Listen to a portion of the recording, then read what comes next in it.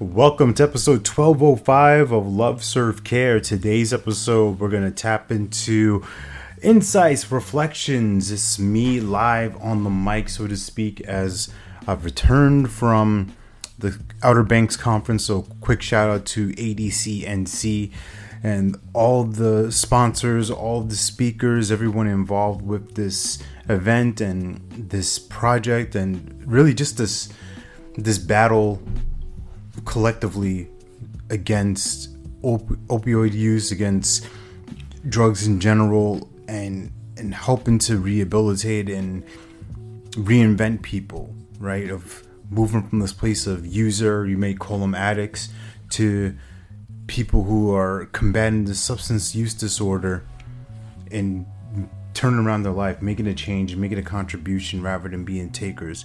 And it was really lovely to connect with so many people, learn their stories. It's a different type of community than I've been exposed to or been used to, accustomed to, if you want to call it that. But at the end of the day, the root of it is no different from the other spaces I've been in, where people are looking to grow, to make a change in their life, where they're looking to enhance who they're being.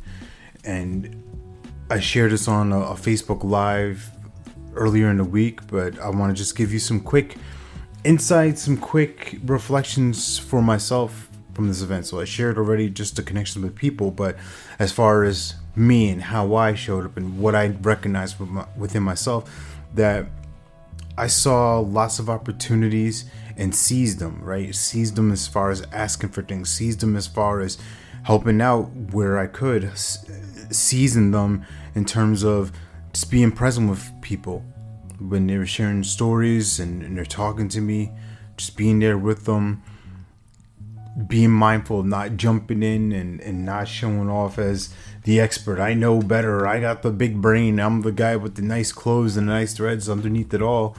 I'm a guy who, like I shared from the stage, I came up in a space of feeling shy, timid, inadequate, awkward, invisible, insignificant, all these different things, and that formed the way of being that translated into doing things to fill that gap, to fill a void that will never be filled.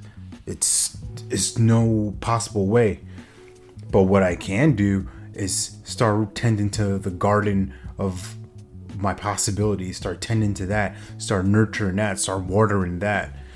And were there things that can be improved with the talk? For sure. And I love the game of practice. I love the game of never-ending improvement. That's fun.